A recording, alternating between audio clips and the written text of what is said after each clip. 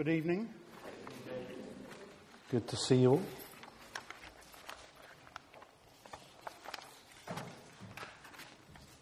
As advertised, we're going to turn to Isaiah chapter 35. If you want to find it in your books, or it'll either, if you find it in the Bible, or it'll come up on the screen. It's one of those great uplifting chapters that we find in Scripture. So let's read it together.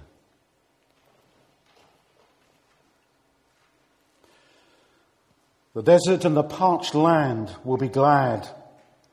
The wilderness will rejoice and blossom. Like the crocus, it will burst into bloom. It will rejoice greatly and shout for joy. The glory of Lebanon will be given to it, the splendour of Carmel and Sharon. They will see the glory of the Lord, the splendour of our God. Strengthen the feeble hands. Steady the knees that give way. Say to those with fearful hearts, be strong. Do not fear. Your God will come. He will come with vengeance, with divine retribution. He will come to save you. Then will the eyes of the blind be opened and the ears of the deaf unstopped. Then will the lame leap like a deer and the mute tongue shout for joy. Water will gush forth in the wilderness and streams in the desert. The burning sand will become a pool, the thirsty ground bubbling springs. In the haunts where jackals once lay, grass and reeds and papyrus will grow. And a highway will be there. It will be called the way of holiness. The unclean will not journey on it. It will be for those who walk in that way. Wicked fools will not go about on it.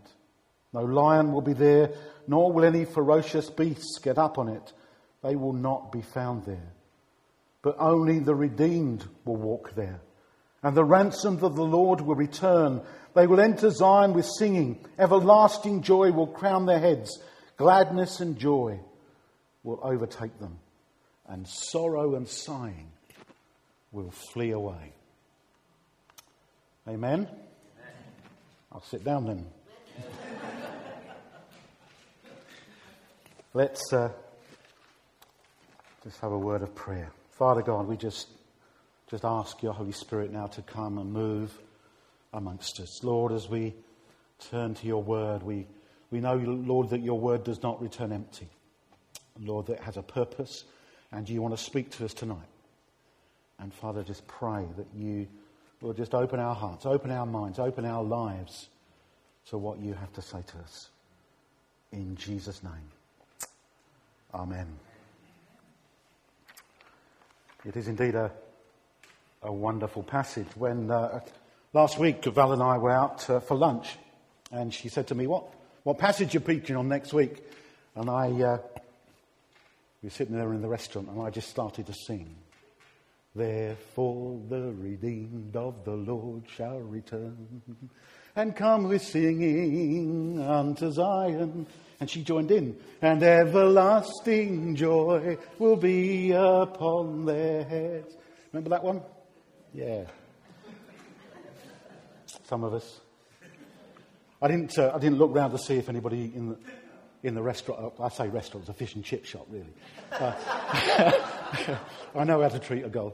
I didn't look to see if anybody was watching or listening, but it was fun. It is the kind of passage that really encourages us.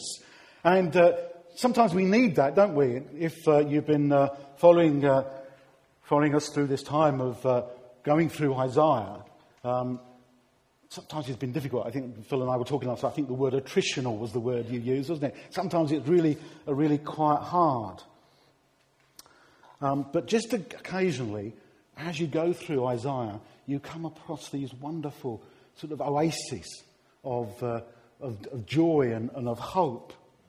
I think last week that Phil was talking about the woes. Was it 6 woes? 6 woes, 6, hope 1, hope wins. And chapter 35 is what it looks like when hope wins.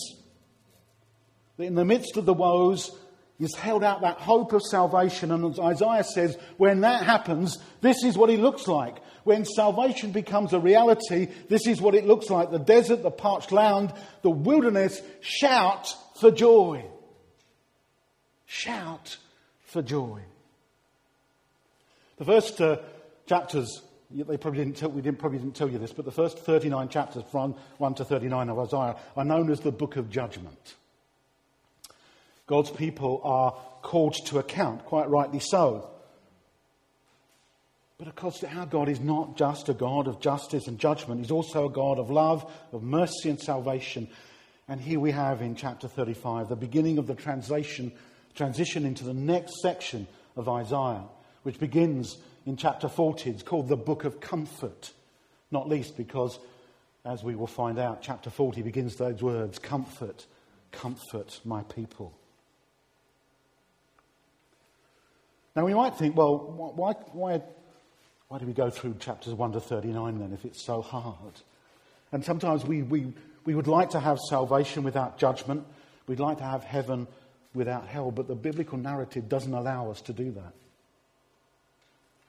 It tells us and the people of Israel and Judah that amidst judgment, invasion and exile, God is at work. Again, we found that theme, haven't we, all the way through Isaiah. Isaiah's great passion is that people know that whatever's going on, God is at work, whether it's in judgment, whether it's in salvation, God is at work. God never lets them go. And God has a plan for salvation and a purpose for the future of his people that comes to reality in Jesus. And again, time and again through the book, through his prophecies, Isaiah points to Jesus, the purpose of God. Here in chapter 5, we have Isaiah looking beyond the current situation of Isaiah and Judah, and not looking just for the return from exile, but beyond that. We are told of everlasting salvation and everlasting joy.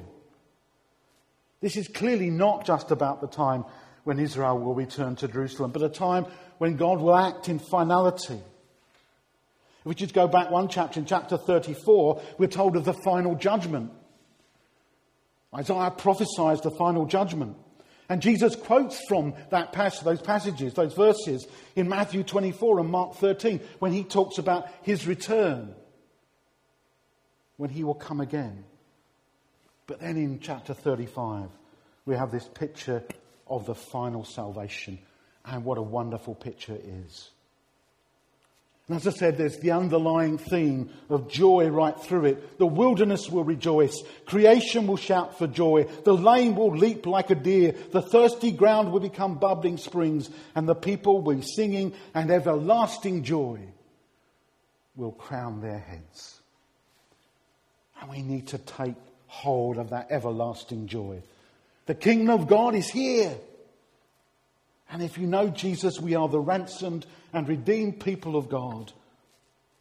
And everlasting joy will crown our heads. That's a wonderful message of joy. But sometimes I wonder if we don't quite bear witness to that. There's a story of a man at the beginning of the last century who was setting sail for a new life in America. And after paying his fare, he had just a little bit of money left, and he decided that he would save as much as he could on food during the trip in order to have as much money as possible when he gets to America. So before he boarded his ship, he went to a shop and he bought some cheese and he bought some biscuits. And he thought he was going to be able to live on those through the trip. But as the voyage progressed, the sea air got to his cheese, and his biscuits became a little bit damp. And so he began to get really hungry. And the last straw came when one of the stewards walked past him with a tray of food going to another of the people on the boat. And he could smell probably roast chicken or something. And he was so hungry, he thought, I've got to do something. Even if I spend just a few pennies of what I've got to have a square meal. And so when the steward came back, he said to him, how much does it cost to go into the dining room and get a dinner? And the steward said to the man, have you got a ticket for the voyage? And he said, yes, here's my ticket. And the steward said, did you not know that the meals come included with the ticket? The poor man could have saved all that money on the bread and the biscuits. And he could have been going in and having a feast every day. And sometimes I think we're a bit like that, aren't we? We bought the ticket, but we don't realise all that comes with it. This everlasting joy, because we are the ransomed, redeemed people of God.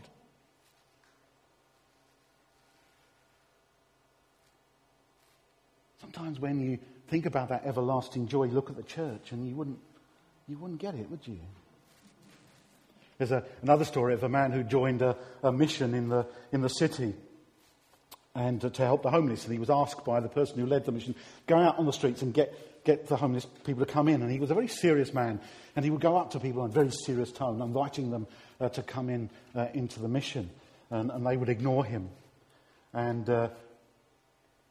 he kept asking, seriously, would you like to come?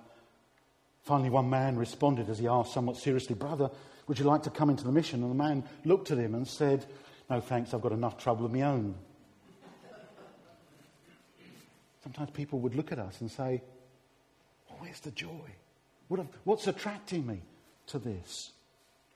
There's a wonderful story about the great reformer, Martin Luther. He was known as a man who could get a bit gloomy, especially in his old age. And it's probably an apocryphal story, but one day his wife went into his study dressed in black. And Martin said to her, who's died? And she said, God has. And he said, my dear, what makes you think that?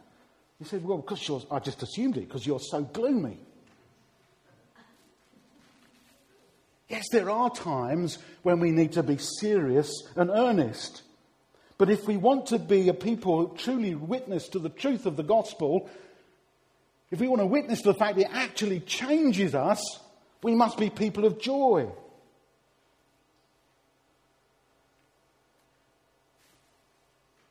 The joy of the Lord is in us.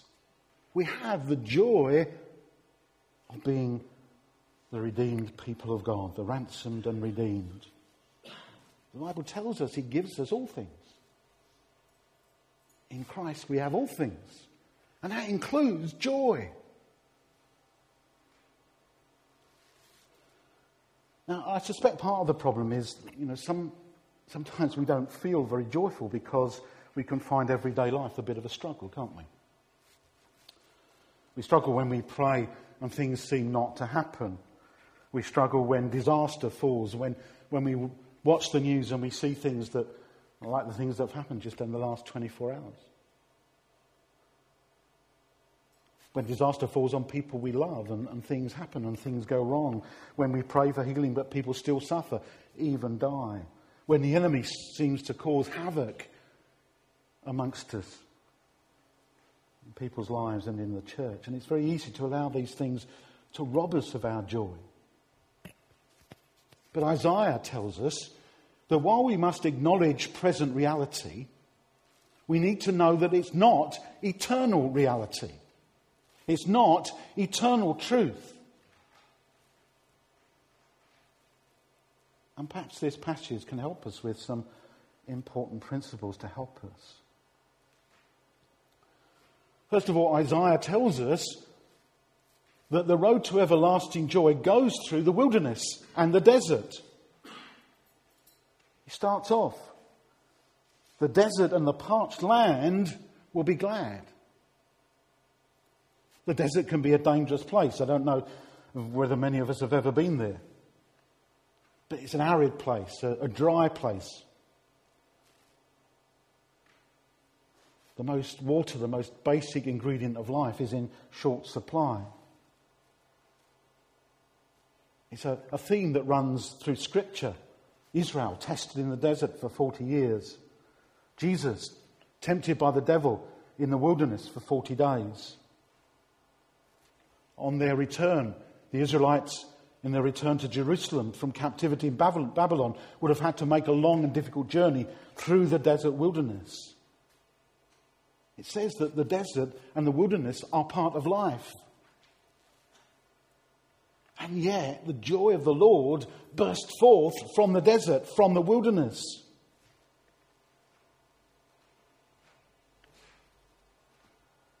Isaiah tells us that the path to everlasting joy often winds through the desert, where we experience times of testing, where there is pain, where there is grief, where there is sadness. We live in a broken, sinful and corrupted world. There's no getting away from it. If we want to get to where we want to be, we have to cross the desert. But God doesn't abandon us in the desert. The good news is that God makes the desert bloom.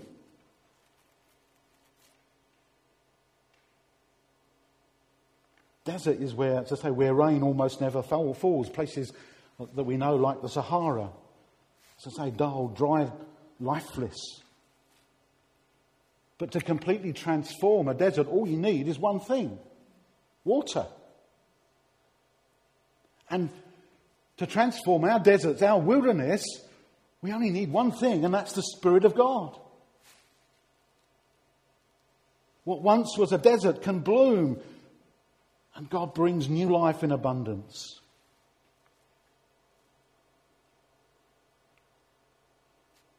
Our situation in life might not have changed. After all, we're still in the desert, a present reality. But here, by the grace of God, even the desert becomes something beautiful. Here we can learn to trust God for everything we need. Isaiah says the desert and the parched land will be glad. The wilderness will rejoice and blossom. Like the crocus, it will burst into bloom. It will rejoice greatly and shout for joy. In verse 6 he says, water will gush forth in the wilderness and streams in the desert. The burning sand will become like a pool, the thirsty ground, bubbling springs. We're reminded that there is joy in the desert and in the wilderness, because the truth is, present reality is not eternal reality. And when we live by that eternal perspective, God transforms it with his joy. The second thing that Isaiah tells us is that God gives strength for that journey.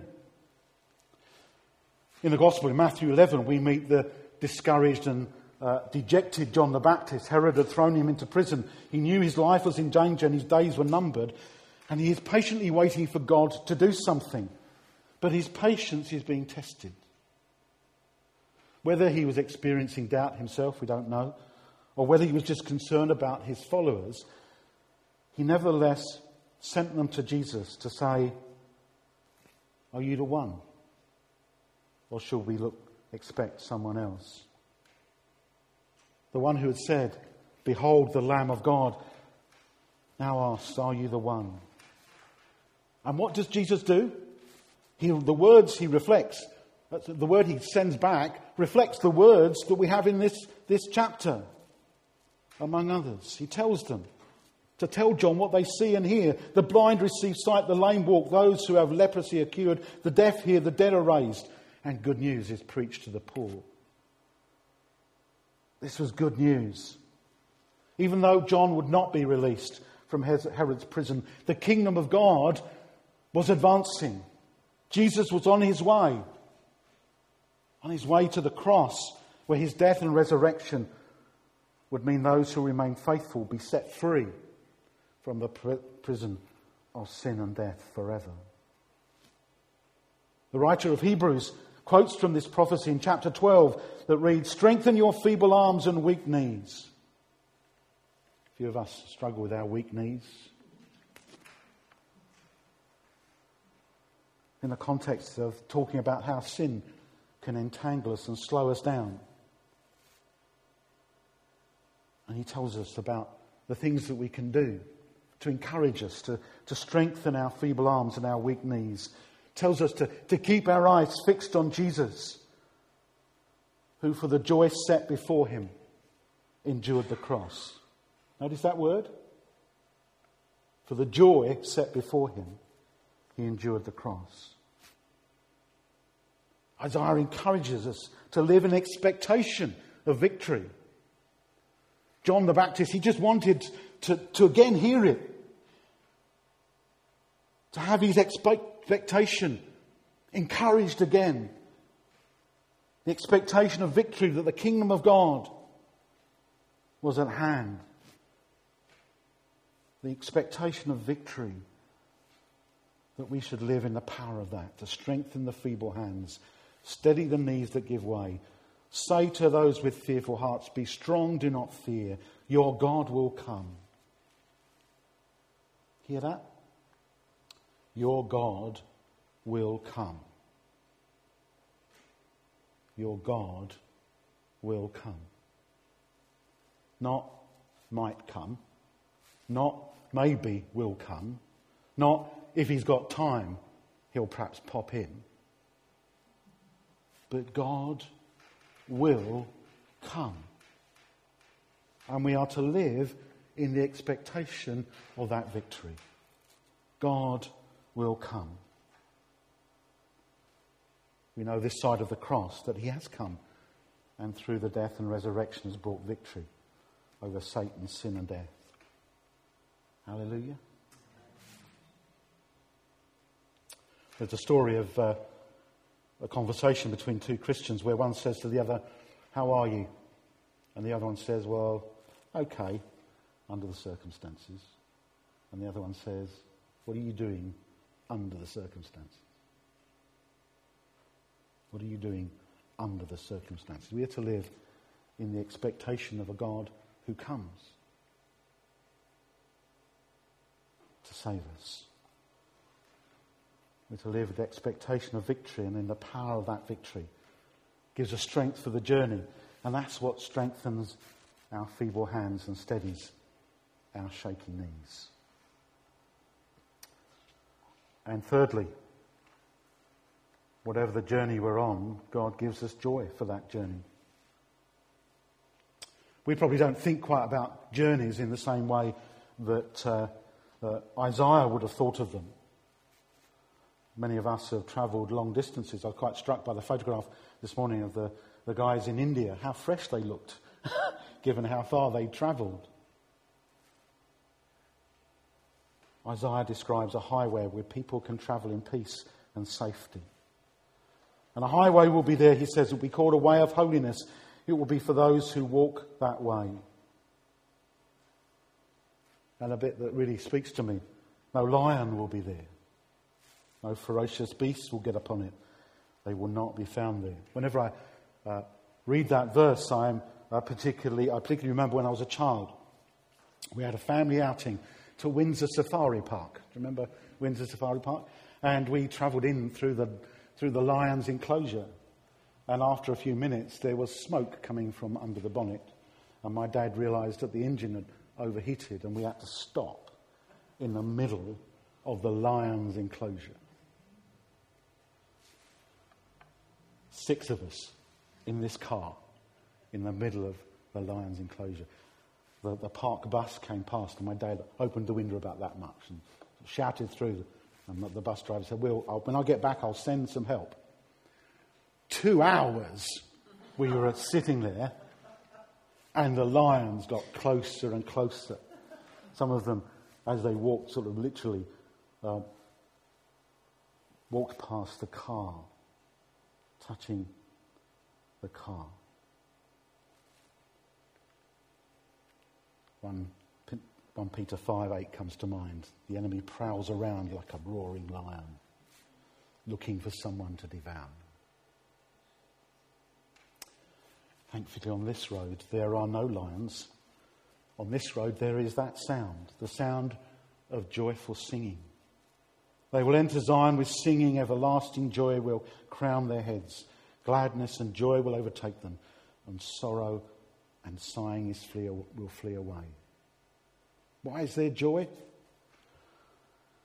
Romans 5 tells us why, it gives us several reasons for joy. We're forgiven, we have peace with God through our Lord Jesus Christ, and we rejoice in the hope of the glory of God. We have eternal life in heaven.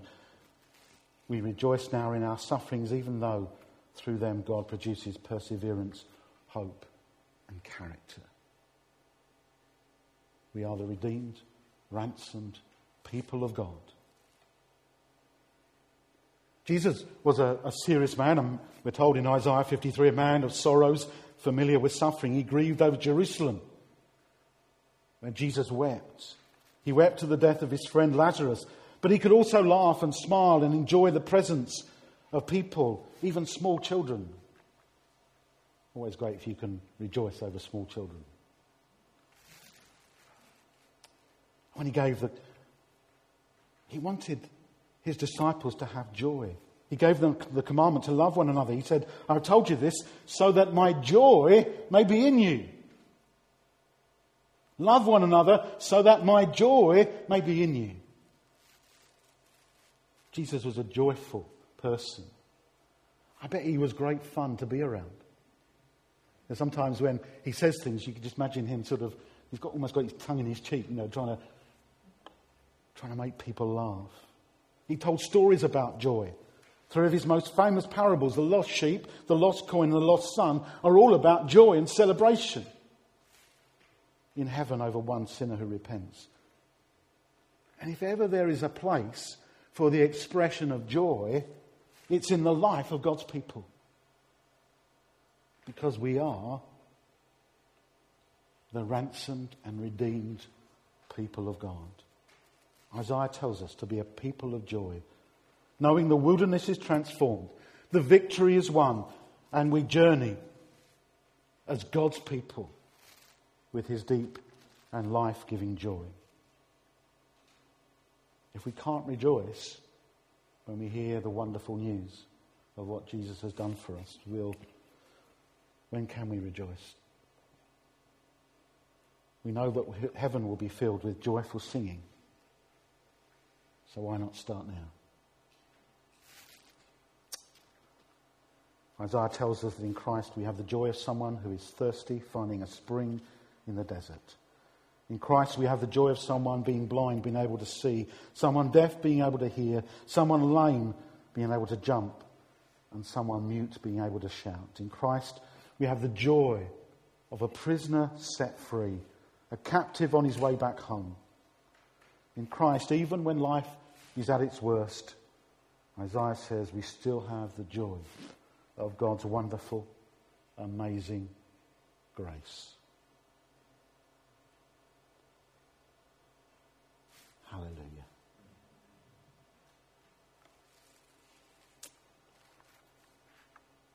Let's just pause.